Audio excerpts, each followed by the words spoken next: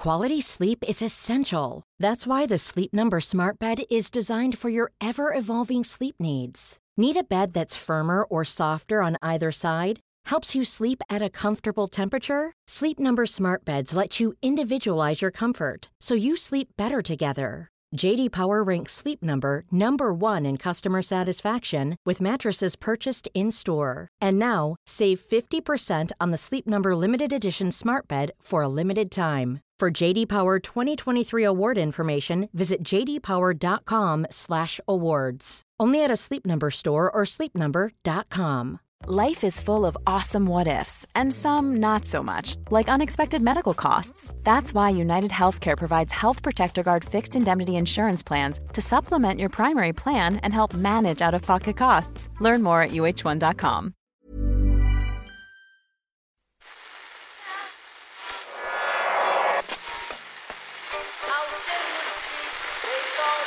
What phone is that? That's the second time it's gone off. They never go home, those boys. That's... Yeah, they have asked for that, really. Well, you can laugh. It was the World Cup. I'm a little bit of an idealist, but having said that, I want to be like me. Well, you don't know what you're talking about. What did you know? I'd like to stay alive for 6 years. I'm going to leave it there. I'd say it to your face, and I'll say it to you now. Come down Swansfield and we'll see them, won't we? What you doing down here, you shawny man? All right, I've got some deeply troubling news to report to you, Second Captain's Football Podcast listeners today. Yep. What is it on? The plague, Murph, the plague that has ripped through our beautiful game shows no signs of abating. A big shout out to Killian Keogh, Colin D and the other brave soldiers who have broken this news from the front line to us. Apparently, at least one television commentator, unverified rumours that it could be more, but at least one commentator yesterday described Antonio Valencia's goal against Everton as a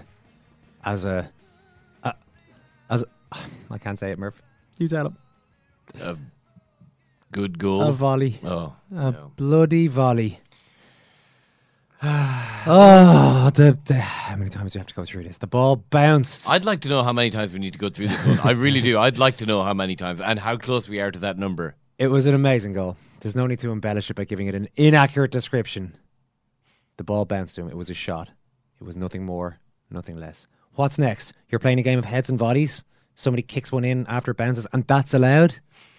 Down that road lies madness and anarchy, my friends. We've got to stamp this nonsense out of the game we all love so much. Tell your friends, gather your family, hell, even bury the hatchet with your enemies over this one. Together, make a stand against any old shot being described as a volley. Are you all with me? I said, are you all with me?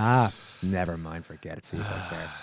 Put a fork in this one on, it's done. Ken's not here today, by the way, which is why nobody is shouting me down on this topic. Well, Murphy's just bored by it, but nobody's getting aggressively whatever angry you about want us to do at this stage, Owen, we will do to ensure that you stop talking about volleys. You probably think Ken's on holidays. Well, that's where you're wrong. Although he did say that is the reason he's away. But we know Ken. We know the real reason why he's absent today. He is so cut up because he just heard for the first time that some of you listening to this podcast don't support independent journalism. That's why he's not here. He's had to take a break. He's had to take a day off for €5 a month plus VAT. You can join our World Service, get multiple football shows weekly, and hear Ken singing like we did last week. Minor. Go on, this is amazing. Physical interference. The rules, they have no coherence. Seeking my disappearance. They threw me in this cell. They did me entangle in a disciplinary wrangle. Chain me up on the banks of the Royal Canal.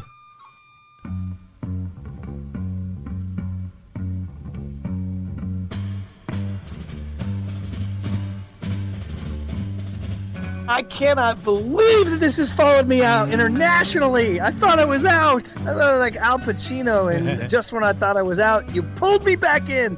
No, I come on with my good friends on the Second Captains and revive one of the most painful moments in my sporting fan existence. You score a goal, they'll be there. If you're injured, they're there. If you need a bollocking, a bit of support.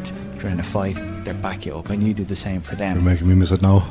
You know, those are the kind of things. It's not... I do. Like, that's what it was all about for me. Yeah. Like, that sense of brotherhood. Yeah. Really, that's what sport was about for me. Possibility for this to be the best All-Ireland in 50 years. 7 out of 15 men becoming priests. That's not good enough. Noted former Westmeath hurler Paddy McCabe has the last word. They were a rather religious bunch of young lads, one could say. One could say. And you just said it, Paddy. I'm really surprised that you don't know. Honestly, are we talking about this? Yeah, we are going to talk about it because we haven't talked about it before, and I think it's been 5 years. And I think it's about time. If there are any turkey neck plastic surgeons listening, you don't have the neck of a turkey. Yep, aside from finding out about Ken's turkey neck and what exactly caused the turkey neck. Sorry again, Ken. Last week featured the Players' Share with Paul Galvin, the Fairview, Murph's Country Pages, one of the greatest ever US Murphs, and much, much more. This week you can expect the same quality again, and a brand new political podcast with the aforementioned Ken Early. Make Ken happy, get him back to work, support the World Service, and support commercial-free independent journalism. Secondcaptains.com. Now, this is the kind of class of a person we're talking about, Murph, when it comes to World Service members. Check this email out. It's from Harrison Daly.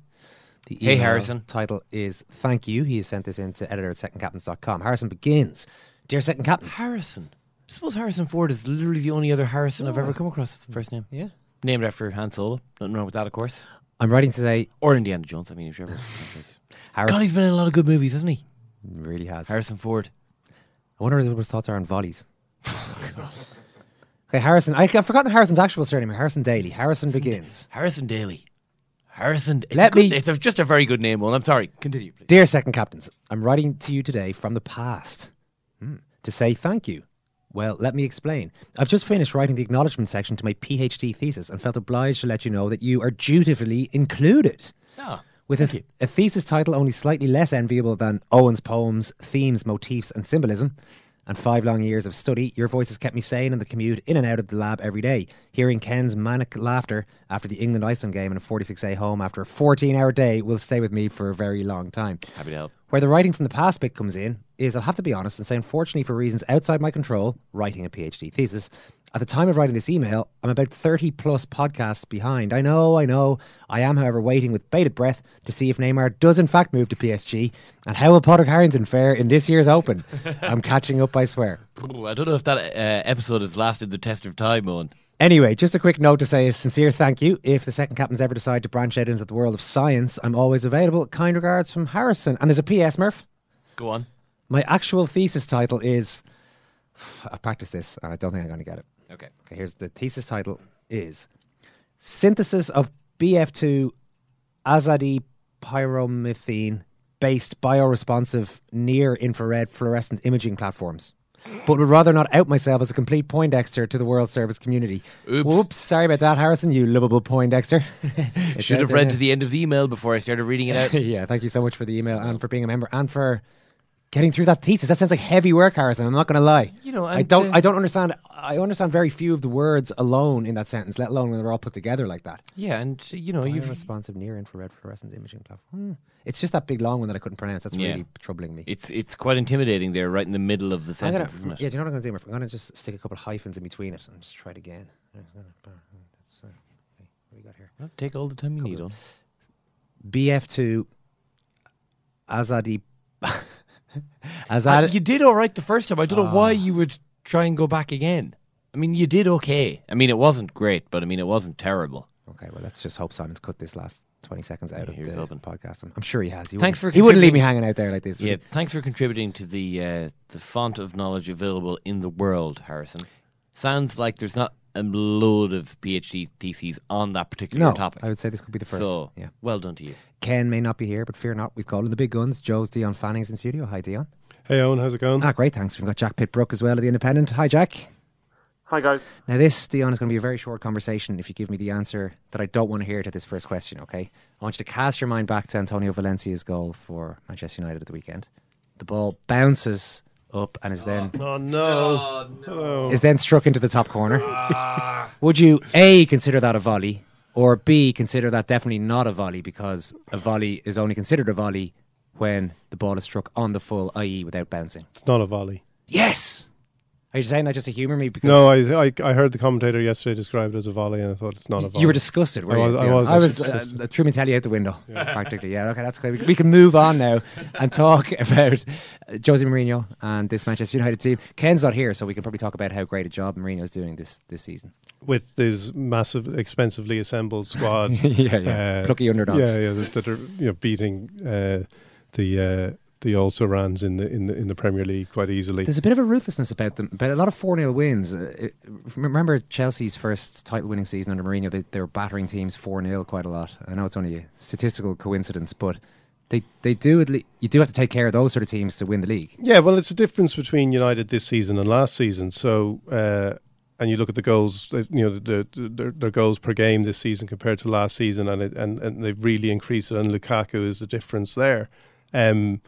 And I think if you go back to that title-winning season at Chelsea when Mourinho sent the team out, I think his goal was to win the league as quickly as possible, just to blow everyone away, which is always something he's been good at doing, starting fast. United have tried to do the same thing, struggled at Stoke. I do think there's a difference this year in that they won't be able to shake off Manchester City as easily. And then I don't think there's any fundamental change in the way Mourinho approaches games. I think that will reveal itself as the season goes on. They're playing Liverpool at Anfield after the international break. And if you remember how United played last season at Anfield, when Mourinho took great joy in demonstrating that Liverpool weren't one of the wonders of the world, I think you'll probably see something similar this time. I don't believe he's ever going to change. He's got players who can make his system more effective, and that's what's happening this year. But even you look at the goals they scored at the end of the game yesterday, they were classic kind of punishing the mistakes of other teams, and that's what Mourinho was. Again, that's the key tenet of his philosophy. Yeah, I guess, Jack, there is a more than a strong hint of flat track bullying about some of these results, but you do have to bully those teams. You do have to get that done, and they haven't always done that. I mean, the Van Gaal days, they'd be drawing a lot of games against poor enough teams. Am I getting a bit carried away with the early season form, or do you think that they are the real deal this year? I don't think you're getting carried away. I mean, if you look back at last season, United drew at home with Stoke, Burnley, West Ham, Arsenal, Hull, Bournemouth, West Brom and Everton. They're all games that they would expect to win.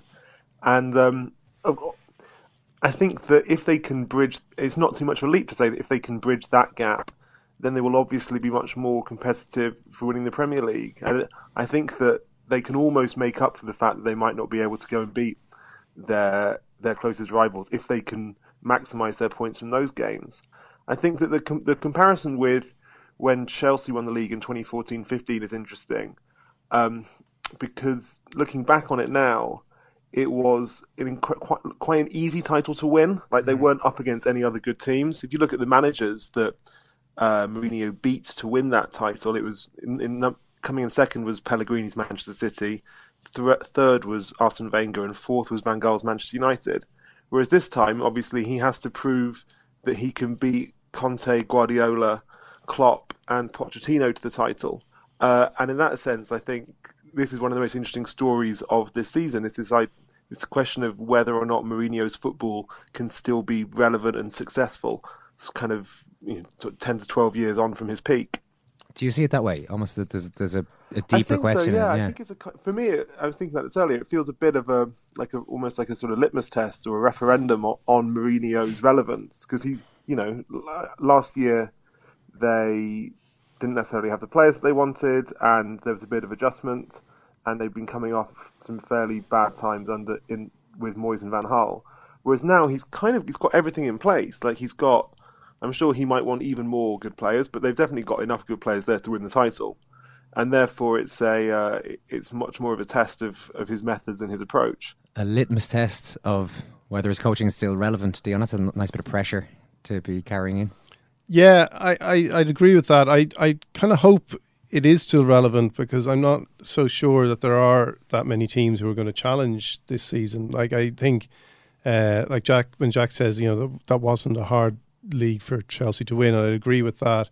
And I think one of the problems in the Premier League recently has been that there hasn't been a real contest.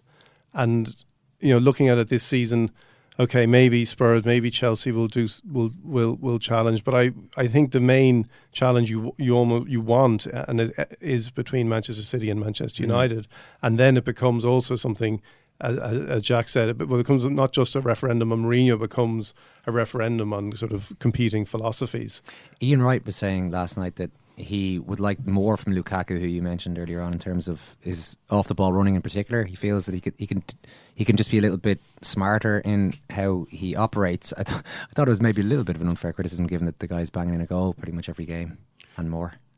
Yeah, I think that is a criticism that's been made at Lukaku before, and it's a valid one. And I think, again, as with he's scoring goals, but he does miss chances you would expect more natural goal scorers to get as well. So I think there are huge improvements he can do in his game, but there is enough in his game, as Jack says, to actually beat the also-rans of the Premier League, and that is the key thing, really, ultimately in winning Premier Leagues are certainly challenging for titles, is to beat those teams. Is that the kind of stuff that's just going to change now, though? The deficits that are in his game. Can you suddenly become an intelligent off-the-ball runner? Can you suddenly become a ruthless finisher if he isn't that already? I don't think you can become a ruthless finisher. I think you can definitely improve your running off the ball, although there's lots of players who you would look at that stage in their career and think, if you haven't done it by then, Lukaku isn't. I think the worst probably was Djibril Cissé when he joined Liverpool, and Benitez supposedly spent day after day just basically trying to teach him how to bend or run. So he didn't seem to know the offside rule, and that seemed to be a source of great frustration for Rafa. One of the many things that frustrates Rafa, but that was one you think you would know by the time you arrive as a kind of record transfer in the Premier League. You would know how to bend or run to avoid offside, and he never could quite grasp that. So I think Lukaku is teachable. Jack, you were at Stamford Bridge yesterday. A lot of the analysis has been quite interesting of this game, almost treating it as a victory for Arsenal, which I guess in a way it kind of is a moral victory to get an away draw. Is that a sign of how far they've fallen, or did you see genuine cause for some optimism for Arsenal fans yesterday? Yeah, I think it is a sign of how far they've fallen. I mean, the fact that they can impress so many people simply by following a game plan, defending properly, not making any catastrophic mistakes, hanging in there for 90 minutes, which you'd think ought to be the kind of really, that feels like a very low bar for one of the richest professional football teams in the country. And yet, by doing so in a way which is so different from their approach in their last 5, I think they've lost 5 in a row at Stamford Bridge before then, they have managed to surprise a lot of people. I think I was thinking about this earlier. Do we think it's going to be like a new standard that Arsenal will meet and maintain for the rest of the season? I think probably not. I mean, if you look at Arsenal in the last few years, have produced quite a few of these kind of one-off, strong away performances. It's not quite an away game, but the FA Cup semi-final and final, that back end of last season spring to mind. But they don't always. I don't get the impression that they have set a standard which they will now adhere to. Because I don't think they've got that kind of consistency.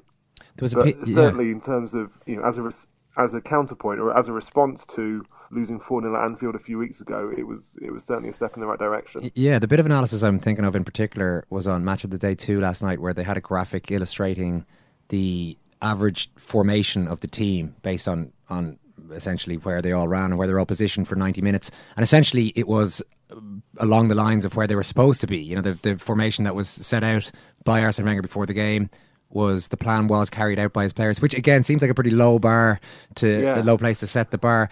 But equally, is it easier to play to carry out instructions like that when you actually don't have your superstar players in the team, in particular Mesut Ozil, who doesn't exactly ever do much to fit in with the tactical shape and defensive solidity?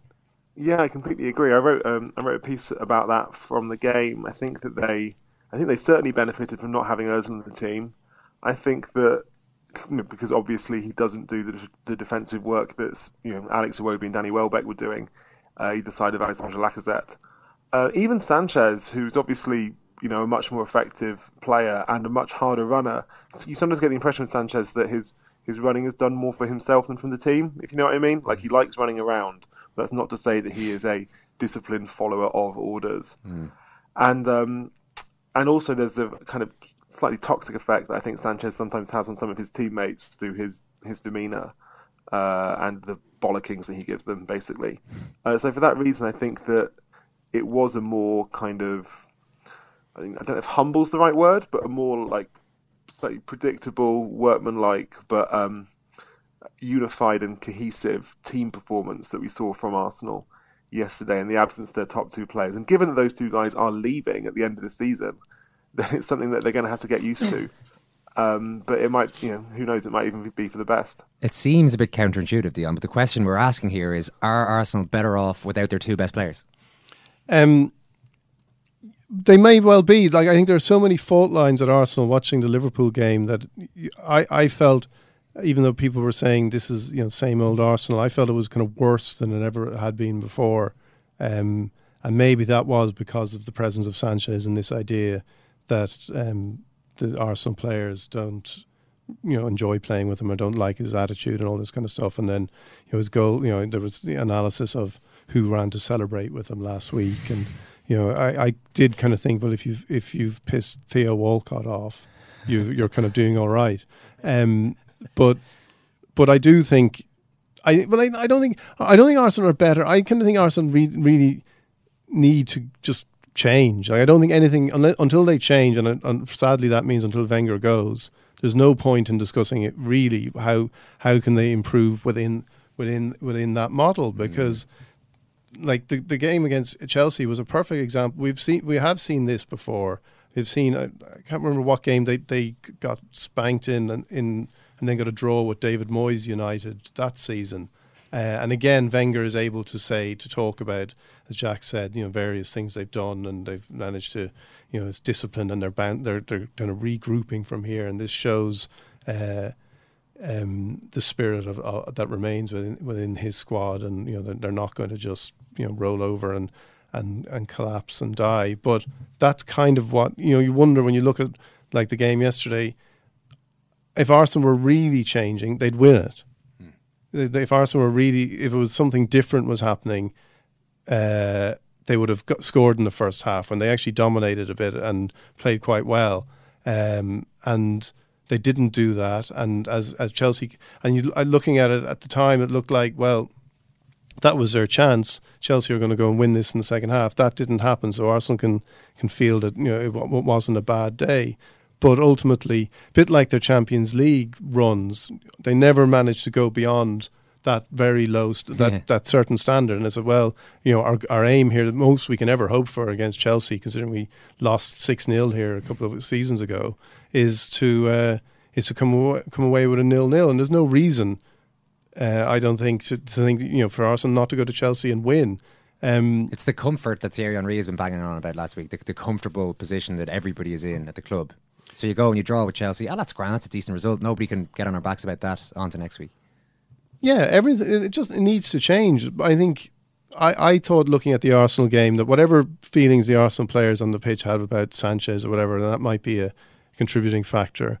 This was a group of players that were wondering why the manager was still there, wondering why they were still making the same mistakes of preparation and approach and all the stuff that Wenger reportedly doesn't do with the team, and is really lacking in their approach so often. And I don't think anything can make a difference. Apart from Wenger deciding to retire, and they missed the opportunity to do that was at the end of last summer. Wenger didn't give himself a contract extension. I know he may have been close to being able to give himself one, but he didn't quite do it himself, and that failure within the club is a thing that is going to bring them down. And until they address that, it doesn't really matter. I think you can afford to lose Sanchez and Ozil in the team. You can afford to lose them at the end of next season if you're making fundamental changes and you're going to actually address all the structural problems in the club. I might as well continue to make hay while Ken's not here and talk about how much of a lunatic David Luiz was yesterday. So how much of a lunatic was David Luiz yesterday, Dion? What, for sending off? Yeah. Do you think it was that bad?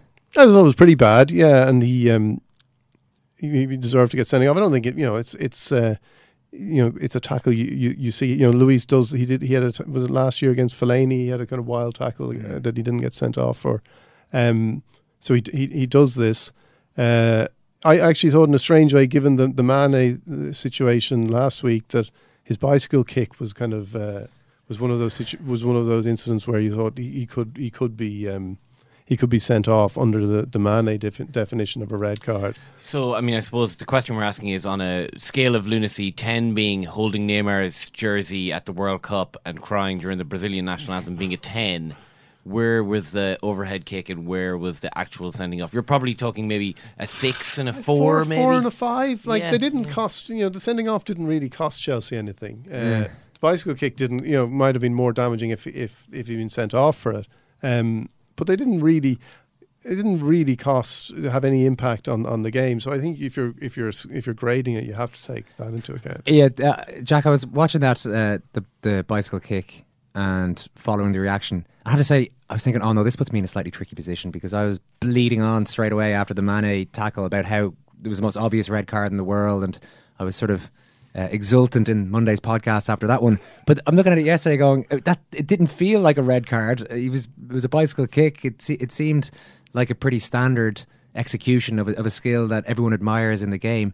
And yet, really, what was the difference between that and Mane? Because it was reckless, and the FA said as much. They said, yeah, it was reckless, but it didn't endanger the safety of an opponent due to a lack of speed and intensity, I think is what they supposedly said, which is absolutely bonkers. You can pretty seriously injure a guy with a bicycle kick to the head. Yeah, I completely agree. I mean, it was from the press box where we were watching, which is quite low down at Chelsea. I didn't even notice it had happened in real time, and it didn't even occur to me it would be an issue until people started tweeting, "How is that not a red?" So clearly, when people aren't fully attuned to all these incidents all being red cards like they're now meant to be.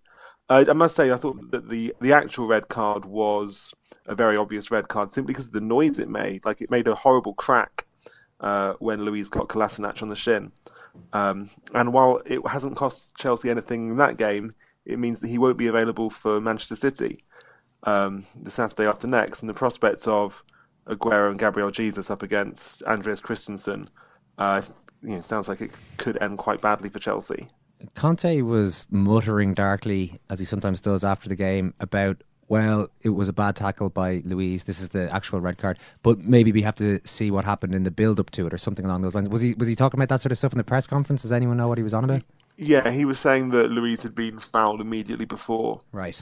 I think, and that therefore he started it with some great line like, I'm never one to talk about referees. I never ever speak about referees, but. And then went into his complaint. And this came 2 days after his Friday press conference, where he said that he started going through the red cards that Chelsea have had in their games against Arsenal before, not least in the FA Cup final and in the Community Shield. So clearly he's not averse to that kind of complaint or conspiracy theory, like other people who've held that job before him. Yeah, it's true enough. Listen, we'll leave it there. Brilliant stuff. Jack, thanks so much. Dion, thanks a million for making it in. Thanks, guys. What have I become? My sweetest friend. I mean, at the time I thought that you were completely in the right. Everyone I know. But now I think goes away. Should have just played anyway. In the end. I'm surprised you're really asking that question. And you could have it all. No, well, it doesn't matter really what you think. My empire of dirt. Yeah, you weren't there at the time. I will let you down. You weren't an international player. I will make you hurt. And you hadn't had the frustrations I had. If I could start again. You've not played at the international level. A million miles away. And you hadn't been accused of faking an injury, so I would keep myself. What you think doesn't really matter. I would find a way. I don't know if you saw the disallowed goal during the Arsenal game. Murph Pearl Mustafa thought he'd scored Yes. for the Gunners and went off on I think it was a bird-like celebration.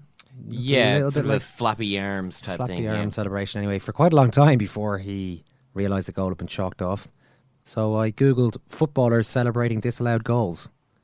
There's a video for everything these days. There is, and there is a YouTube video which has been viewed by more than 1.25 million people, entitled "Top Funny Disallowed Goal Celebrations in Football." You sent it on to me, I watched it. There are some doozies in there. I will be honest and say that the quality dropped off over the course of the 6.5 minutes or so. But there I were would have some said good ones at the start. 4.5 minutes would have, you'd have gotten the full gamut of what can actually happen in this situation. And I would also say to the person putting the video, there's not really much point putting in the ones that are disallowed, but then you don't see the reaction of the player. Yeah. That's the whole joy of a disallowed goal after they've expended so much energy in celebrating. My favourite was probably Karam Bullet, a player for Western Sydney. Slides in a neat finish. This is the first one. Sprints beyond the goal. Really sprints. Leaps over the advertising hoardings and runs all the way to the back of the running track or whatever it is, into the embrace of his supporters before turning around to discover the bad news. And a similar one, Tim Cahill for Australia against Greece. It was almost identical with the added element of whipping his shirt off. So by the time Cahill sees the referee shouting over to him, signalling that it's not going to be a goal, he's standing forlorn and topless in the lashing rain, but for his little bit of GPS clothing. That thing that covers the chest and shoulder area. Yeah. It's all very, very sad. One minute he was celebrating a goal, the next minute he's just a dude wearing a bra. Yeah. That's what a disallowed goal can do to you, Murph, if you celebrate it too hard. Slings and arrows on. So it kind of meanders a bit after that, to be honest with you. But hey, it passed up. It ate up about 6 minutes and 37 seconds, roughly, of my day today, so it's all good. We have another fun week on the way on the World Service, if you're a part of it, like Harrison Daly is. I should have congratulated Harrison from earlier, who sent an email, on catching up. Obviously, if he's listening to this podcast, he has now caught up on those 30-odd podcasts. And I should also probably ask him to start sending in some snippets of his thesis. Yeah. If they're entertaining enough. It sounds like a real barn burner. I'd like to read some out on it. I think we could do that. I would actually like to see what 2 pages of that thesis looks like. Harrison, send in the dorkiest part of that thesis for us. There's a couple of pages of it. Maybe, I don't know, there could be, I don't know if there's any copyright issues or anything like that, but I'm sure we can smooth it over. Yeah. Harrison, I mean, it's yours. I mean, it's once you make the decision, hand it over to us, I'm sure it'll be fine. Exactly. Thanks, Kieran. Thank you, Owen. Thanks so much for listening. We'll talk to you again tomorrow.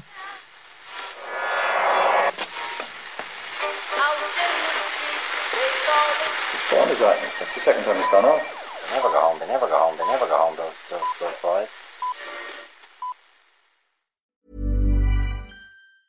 Hey, it's Danny Pellegrino from Everything Iconic.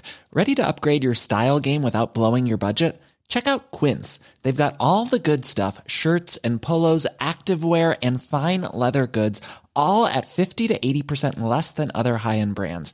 And the best part? They're all about safe, ethical, and responsible manufacturing. Get that luxury vibe without the luxury price tag. Hit up quince.com/upgrade for free shipping and 365-day returns on your next order. That's quince.com/upgrade.